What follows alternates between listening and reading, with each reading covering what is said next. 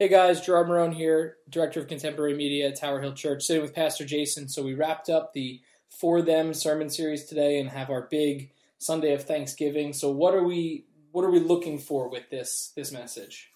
Yeah, this is the last of the three-parter on For Them, filling the cup for this generation and the next. And the first two installments we talked a lot about the theology, about what is the nature and purpose of the church, and the fact that it's never really been about church buildings. It's about the people who've been called out to share the good news with the world. And last week we talked a bit about what does that look like to share the good news with younger generations in a way that they understand, which went really well. We had a lot of great conversation around that. And then today is all about, okay, well, not just younger generations, but how do we speak the language of the gospel in culture? Because, I think the way Christians handle it sometimes is we kind of put our heads in the sand a little bit, or we try to escape from culture. And we say, I'm just going to hang out with my church people, or I'm just going to invest my time in building up the church, or like the activities and programs of the church, when really that's not enough. It's really about, so how do I engage the people who aren't followers of Jesus in a way that they understand?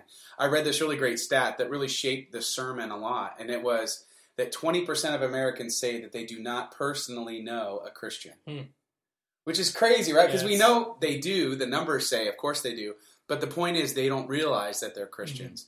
And I know that we have this whole stealth Christianity thing going on where, we St. Francis, right? So use words only when necessary. I think we need to use some words. I think we use that a little bit as a crutch for not ever saying anything about our faith. And just like the Apostle Paul used the language of culture to say something true about Jesus. So that's what we're called to do. So today is really all about imagining the what if. What if we started doing that together as a church more? What could change? What could happen? And so, and we're just super thankful. It's the end of the Faith Forward Capital Campaign. We're thankful for that. We got mission opportunities today. We want to express our thanks with action. And so that's what today's all about. Yeah, it's great. There's been continuous pancakes all day. Continuous. Personally, for me, it was great to see the entire right side of our Webster Hall full of manna bags that are about to be sorted. So we were hoping to go 1 for 1 this year, and we'll see if we get closer. We came pretty close last year, so we shall see. So the last thing just to ask as we wrap up, is there a specific scripture reading or place that we see this example set for using culture to be able to discuss the message of Jesus Christ? Yeah, I mean, there are several places, especially in the New Testament, where you get some nice pictures of that. One that I talk about in today's sermon is Paul's visit to Athens. And many of you have heard this story before, but I think just the way in which he engages with culture to share the gospel is absolutely the pattern. What we have to remind ourselves is that this is the nature and purpose of the church. This is what we should be doing. And I think it's great. It's from Acts 17. So hopefully our listeners will engage with that today. Awesome. Well, I hope you guys enjoy week 3 of the For Them series here, the last of this sermon series. And stay tuned now as we head into the Advent season, as we get into that sermon series leading up to the gifts of Christmas. Leading up to that great, great Christmas day. Have a great day. Enjoy the sermon. Today's the final message in this series we've been doing called For Them, filling the cup for this generation and the next. And it really gets to the heart of what it means to follow Jesus, that what God has done for us, we have been called to do for them. And I'm really glad, if this is your first Sunday here, I want to encourage you to go online and listen to the other 2 parts of this series. But or if you're new to this church, I'm really glad that you've seen this series, because it really pulls back the curtain on the why behind the what we are trying to accomplish as a church. And so I'm going to go real quick through these slides just to review, because a lot of them were addressed by the video just now. But we started by asking the question, what is the church and what is its purpose? And the first thing is that it has never been the building. I mean, buildings are great. We love buildings. We spend a lot of money making them good places to do ministry for all generations. And we put a lot of resources into making that happen. But the church has always been about the people. Those who have been called out and sent by God to do what? To do this purpose. Go ahead to the next one. To proclaim the good news of salvation through Jesus Christ in a way that people understand. That last part's so important. So important. And God has uniquely equipped his followers to do just that. Because what was the very first gift that the Holy Spirit ever gave to the ecclesia? It was on the day of Pentecost. It was the gift of speaking in tongues. Not gibberish, speaking in tongues, speaking in foreign languages so that they could understand the good news of Jesus. We hear them declaring the wonders of God in our own tongues. The problem is, of course, is that with a lot of institutions in America, the church included, but even a lot of businesses, we talked about Kodak, we talked about some of these other major institutions that declined or closed their doors because they were never able to adapt their methods to serve their mission. This has been the big problem of the church over the last few decades, is that it has largely been slow on adapting its method. The mission never changes. The Word of God never changes. The message of Jesus never changes, but the way we communicate that message needs to change as fast as the language of culture. Or it's like changing tack to catch the wind on a sailboat. Right? The wind changes directions. You don't just, guess we're not going anywhere now. Or you don't fight the wrong direction. You try to catch it. And this is what we're trying to do as a church. Because the result is the church has largely not readjusted its sails. And so what has happened? That by generation, if you look at all the generations coming up, that the younger you go, the less likely you are to attend church at all. In fact, 36% of everybody 29 and under would declare themselves, their religious preference, none of the above. That's a lot of people. Because the church, in a lot of ways, has failed to connect with them. The church must remember that its whole purpose is the same as God's. It's for them.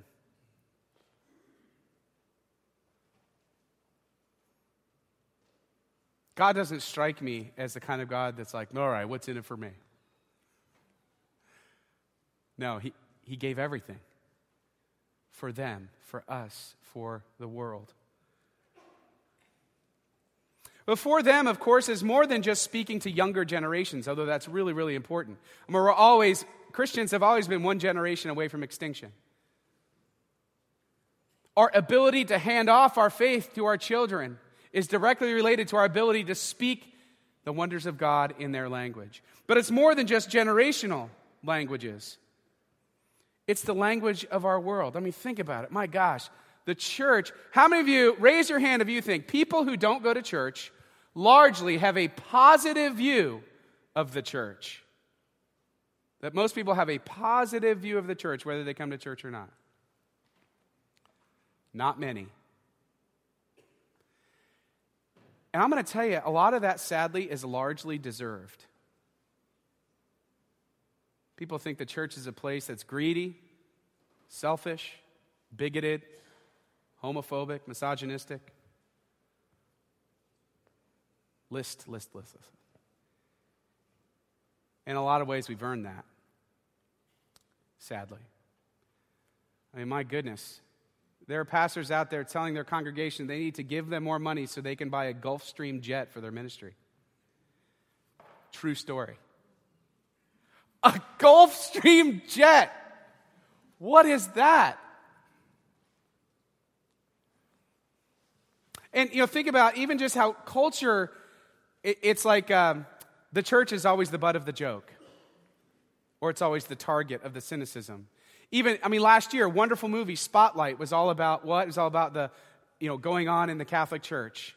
All this scandal going on with priests in the Catholic Church. And it was a wonderful movie. And, listen. The church earned that criticism. However, it also perpetuates the idea that the church as we know it is the enemy. The church is not for us. The church is for themselves.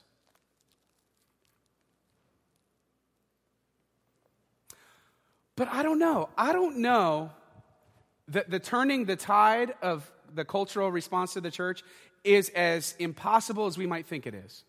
Here's why I say that.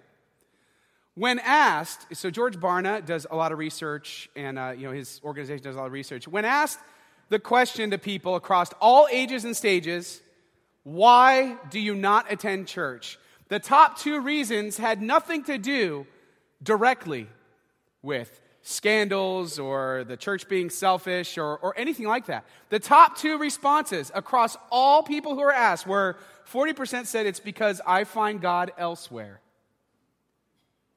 I don't know. To me, that's a hopeful start. First of all, you're acknowledging there is a God. All right, good. The second reason, 35% said because the church is not relevant to me personally. To me, that doesn't sound like most people who are asked would say, I would never go to church. They're just saying, I have not found God there, and it does not relate to me personally. Those 2 things are related, by the way.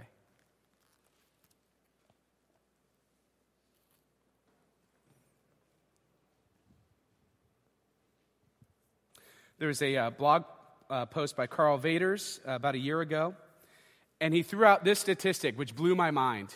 And this statistic was given by Christianity Today in a research study that they did. Check this out. 20% of Americans say they do not personally know any Christians.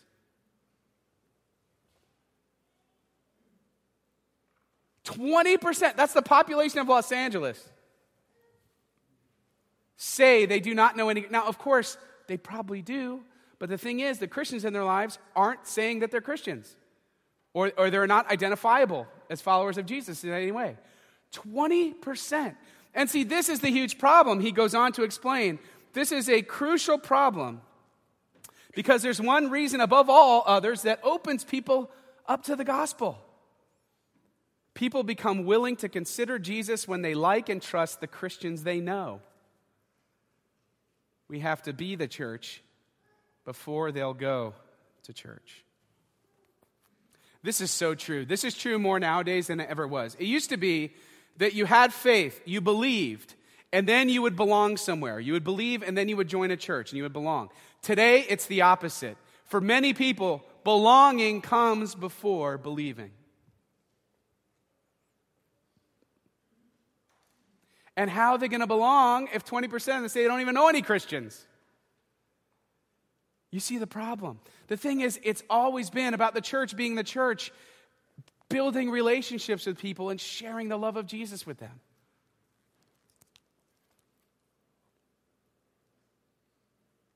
And the thing is, what we've done essentially is we've taken the best news ever and we've made it totally ununderstandable, right? We have made it gibberish to people because we are not speaking their language. There's a very literal example of this from a friend of mine, Matt. Matt was a friend that I met in seminary, and he grew up in the Salvation Army. And one of the things that he had an opportunity to go to Germany to do a mission trip there when he was a teenager. So he goes on this trip, and it was just him and one other teenage girl. And this German woman who was running everything, who was very intimidating and very stern with them about what they had to do on their mission trip. And the girl who was with them played guitar. And he said, here's what the two of you are going to do. You're going to go into this bar, mind you, German bar, in the middle of Germany, right? Yeah, go into this bar, and you're going to sing for them, Lord, I lift your name on high. For those who don't know that song, it's a praise and worship song from the 1990s, early 1990s. Lord, I lift your name on high, right? It's classic. You're going to go sing that for them. So they go into this bar, these two teenagers, and clearly nobody in the bar expected them to be there that day. Right? This was not prearranged in any way, they discovered. It's just a bunch of people shooting pool, sitting at table. They go in and the lady's like, go, do it. They start singing, awkwardly, Lord, I lift your name on high. They get through the whole song, and Matt, he was just saying, I just wanted to die. I just wanted to curl up and die. So not only did they probably not all know English, but were singing this song uninvited to a bunch of people that clearly had better things to do than to listen to us sing Lord after Lord, and they ran out the door. And I feel like this is largely what the church has done. We end up speaking the truth of God, and we're just going to talk at them. We're just going to talk at all the non-believers. And if we just sing, Lord, I lift the name on high to them, they will all come to know Jesus, when in fact, it's not even the language that they understand. You see what I'm saying? The church has largely spoken over people's heads because we're so worried about our theological precision that we forget that theology is no good without ministry, of living the faith, of being the hands and feet of Jesus Christ. So what does it look like then to be the church? How do we become more effective at being the church? What does that mean for us? I think we've got a couple great examples from the New Testament. The first is a missionary trip that the Apostle Paul took to the city of Athens. Now, Athens was very religious. You say very? I mean, like, they believed in everything. And they even had statues to gods that say, like, an unknown God, just in case they missed one. The just in case God. Just in case we've been praying to the wrong God, whoever you are, we got something for you too. I mean, they were real big on philosophy. And all people did was they just loved to just talk about ideas all day. Sounds like I would have loved it. Just talk about ideas all day. And they would do that in the marketplace. They would do that in the synagogues at times. And then, if you had a really good idea and people thought you were super interesting, they'd invite you to this special gathering of elite intellectuals, something called the Areopagus, which is at the top of this mountain. And you would get invited to speak in front of kind of the most esteemed philosophical minds, to share your really cool ideas about life, God, whatever. So here's Paul going into this city and seeing what it's like. Watch how he engages it. While Paul was waiting for them in Athens, he was greatly distressed to see that the city was full of idols. So he reasoned in the synagogue with both Jews and God-fearing Greeks, as well as in the marketplace, day by day, with those who happened to be there.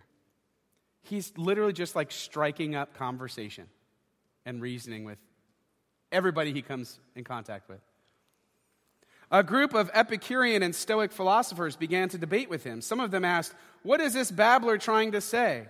Others remarked, "He seems to be advocating foreign gods." They said this because Paul was preaching the good news about Jesus and the resurrection. Then they took him and brought him to a meeting of the Areopagus. He got invited. Where they said to him, May we know what this new teaching is that you are presenting? You are bringing some strange ideas to our ears, and we would like to know what they mean." All the Athenians and the foreigners who lived there spent their time doing nothing but talking about and listening to the latest ideas. Paul then stood up in the meeting of the Areopagus and said, "People of Athens, I see that in every way you are very religious." Nice one, Paul. He's so brilliant. Oh my gosh.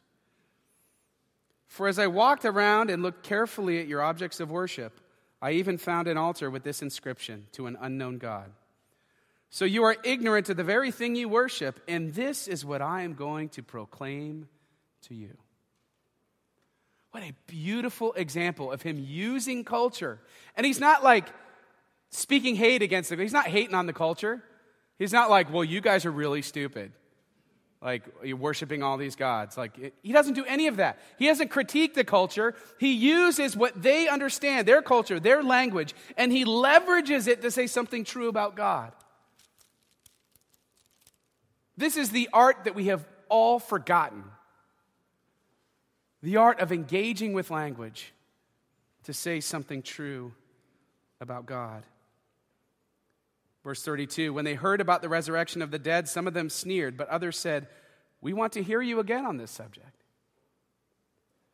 So it wasn't this massive, like, then everybody believed in Jesus. Amen. But you know what? Paul chipped away at the barrier that was between them and Jesus. So I think one way that we have to learn how to be the church again is to reason with the people in our culture, to bring Jesus into culture. I think there's some really fascinating trends happening, and I think they reflect both good and bad things. One of the trends is mega churches are getting bigger, even though less people are going to church.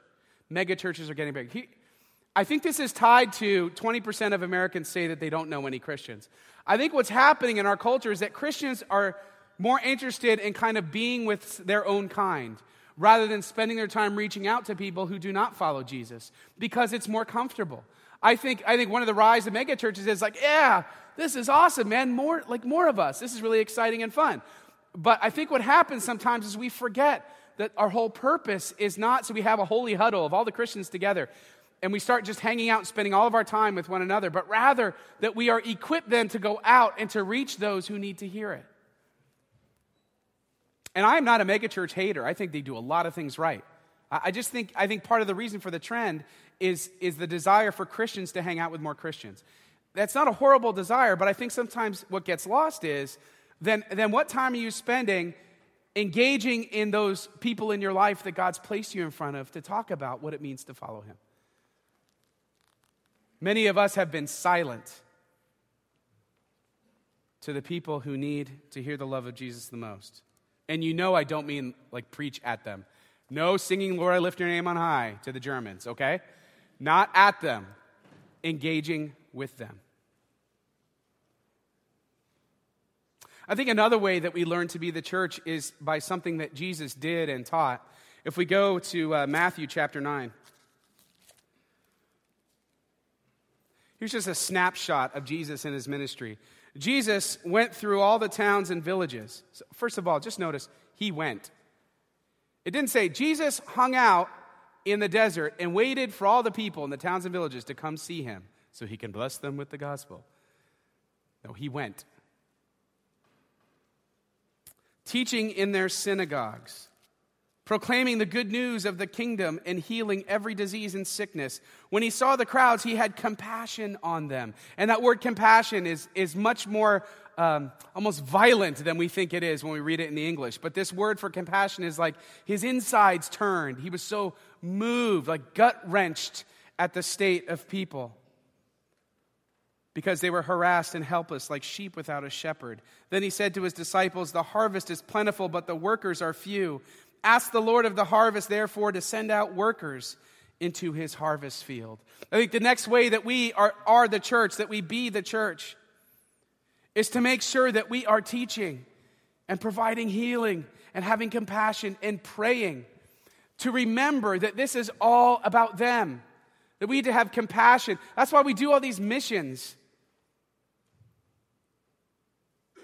And missions go far beyond. It's not just that we're writing checks so that we can give out the turkeys and we're filling bags to give out groceries. That's all good. Or toys for kids in the area. That's all good. But it's not just that. Being about God's mission is what it means to follow God in the first place. Our whole lives are oriented around, because of what God has done for us, we do everything for them. Why do we do it for them? Because it's for him.